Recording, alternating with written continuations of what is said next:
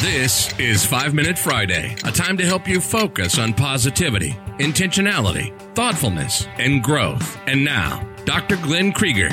Good morning, everybody, and welcome to this episode of 5 Minute Friday. Hope you're having a great day. This is Dr. Glenn Krieger. Now, ordinarily, I will talk to you about something practice management related. Today, I'm going to talk to you about something that's both practice management related and clinical. What could it be? Well, you've probably heard a lot about MSEs, mini screw expanders, and you've probably heard them called MARPs, right? Mini implant assisted rapid palate expanders. Now, I first started playing around with these a little bit, probably over 3 years ago, because of Juan Moon. He did some great literature, some great research on these things. And I started working with my oral surgeon to place these a while back. Now, I don't physically place these myself, and I'll get into that in just a minute or two. But why am I talking about this? Because in the last 6 years plus since I started practicing, this has been by far the one biggest change in my practice in terms of things that have changed my day-to-day, helped me stand out, and grown my practice, quite honestly. So let's talk a little bit about, and it's only going to be 5 to 10 minutes here, but I want to talk a little bit about what this is and how I do this. Now, you obviously know about what an expander is for a child. An MSC is just mini implant or mini screw assisted, meaning that there's usually 4 implants placed, 2 on each side of the palate, and you turn it and the palate splits. Well, it's not quite that easy. Juan Moon's literature is great, and it's a really good start. But if you place the implants the way he shows, and I went through a hands-on workshop with him for 2 days out in California. Many of you orthopreneurs may remember that. I ran an event, I think it was in 2018.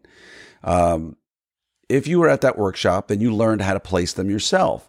But I immediately realized that my best value is not placing 4 mini screws in a palate. Even though there's no real vital structures there, you must get bicortical engagement. And bicortical engagement means you must get engagement, significant engagement of the cortical floor of the sinus.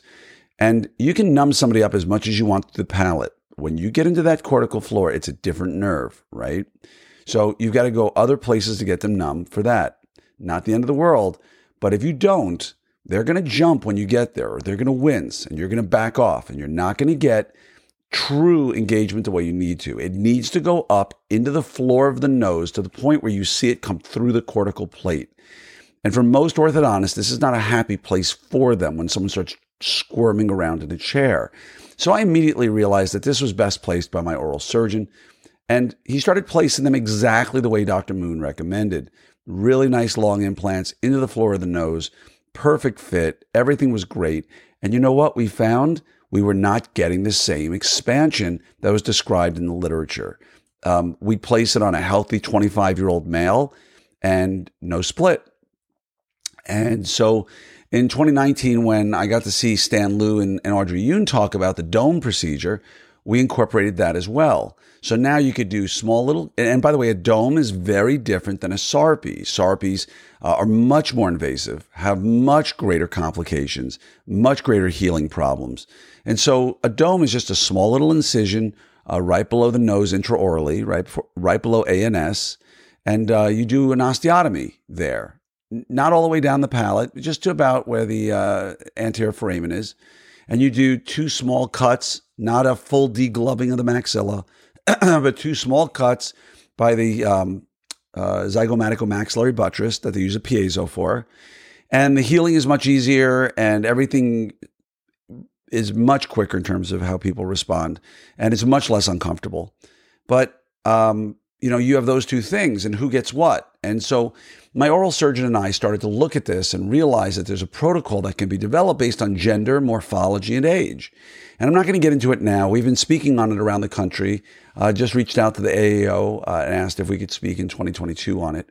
Because think of it this way. You can just place an MSE and it might work and you might get good luck with it. But as most people who've been placing them will tell you, you're not necessarily going to get great responses on everybody. And now you've got a patient who's got to go through it a second time, which isn't fair to them. So the whole protocol that's been developed based on age, gender, and morphology, looking at the palatal width, thickness, We're going to have the paper hopefully going to the AJODO for publication evaluation in the next 4 to 6 months. And it's a real algorithm how to read through this. So my surgeon does all the heavy lifting. I see somebody with a problem, transverse issue. We're not talking about breathing here necessarily. It's a transverse issue that I need to solve. And they get an MSc, and my surgeon charges very little for it, even for a dome, probably way less than you could imagine. And so there's a lot that goes into this discussion, and that's why we speak on it. Because from the moment the patient walks in the door, I have to give them all the details of what they should expect and cost. And that's why getting close to 100% success is important to us. And we're working out every detail as we can. This is very important to us. So do I decompensate the lowers first, which is something you have to look at a CBCT for?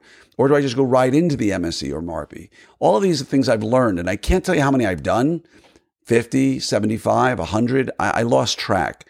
But we refer out probably anywhere from 2 to 10 a week to the surgeon. And pretty much everybody who goes through it because it's not that expensive and the recovery is not that bad.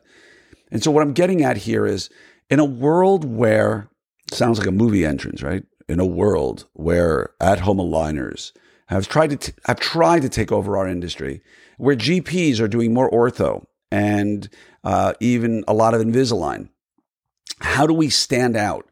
What can we do to help patients significantly that nobody else on the planet can do? And that is skeletal surgical-based orthodontics. You know, I was a big fan of camouflage for my own personal reasons. And I realized the more surgery I do with patients, the better the outcome and the happier they are. And so I've developed this relationship with my surgeon over the last 6 years to where now it's a dance that we know cold. And my number of surgical cases is going through the ceiling. My number of MARPE type 1, type 2, and type 3 cases, and we can talk about it another time, are going through the ceiling. I'm charging very fairly for them, so my per patient costs are considerably higher. My charges are considerably higher. My profit is greater. My patients are happier. My stresses are lower because if you're working with the right surgeon, your surgical cases should be way easier than a camouflage case. And you should have a much more predictable outcome, particularly when they do the VTO. And so my takeaway message to all of you here is that if you're not doing MSE, MARPE, whatever you want to call them in your office, if you're not doing lots of surgery in your office, if you don't have an amazing relationship with your surgeon, start there. Find a surgeon. They don't have to be in town, okay? If you got nothing in the town that serves you well, look outside your town. If there's nobody within an hour's drive of you who you can use, find somebody else in another city that they can fly into. My surgeon has more people fly in for surgery with him than you could possibly imagine. And so make that relationship with an oral surgeon who you trust, who will teach, who will treat you like an equal, who will make your life far easier. Because when you start doing more surgical cases comfortably, when you start doing more mini screw expander cases comfortably or dome cases comfortably, suddenly the paradigm changes. The box of tools you have to work with suddenly got way bigger. And the cases that you looked at and go, wow, this is a tough one, suddenly become much easier because when the skeletal bases are put where they belong, suddenly putting the teeth where they belong becomes much easier. And best of all, the patients will come back to you with these cool side effects like, hey, I love the way my face looks, or hey, I'm sleeping better at night. I didn't even know I had a problem, but now I breathe better. These are the best stories I can tell you, and they give me the most fulfillment. And I like treating kids to some extent, but go ask your next 12-year-old you're going to debond how they like their smile. And they look at you and say, I don't know, I don't really look. Will they appreciate it when they're 20? Absolutely. Will they appreciate it when they're 40? Absolutely. But when I turn my surgical patient and say, what do you think? And they start crying, or they hug me, or they're friends of mine for life, that's a much more fulfilling relationship for me. So what I'm getting at is the surgical world, or what we've now termed Surgidontics, has made my life more fulfilling. I get to do more complex stuff, which I love because I'm a problem solver. I'm a tinkerer. And everything at the end of the day becomes better, and it's even more profitable. So Again, if you don't have a surgeon you can work with and want to meet one, I'm happy to introduce you to mine. Like I said, he works with a lot of out-of-town patients. But please, please, please make a relationship with a surgeon. And I think my surgeon is having an event in May with a bunch of surgical speakers on all of this stuff.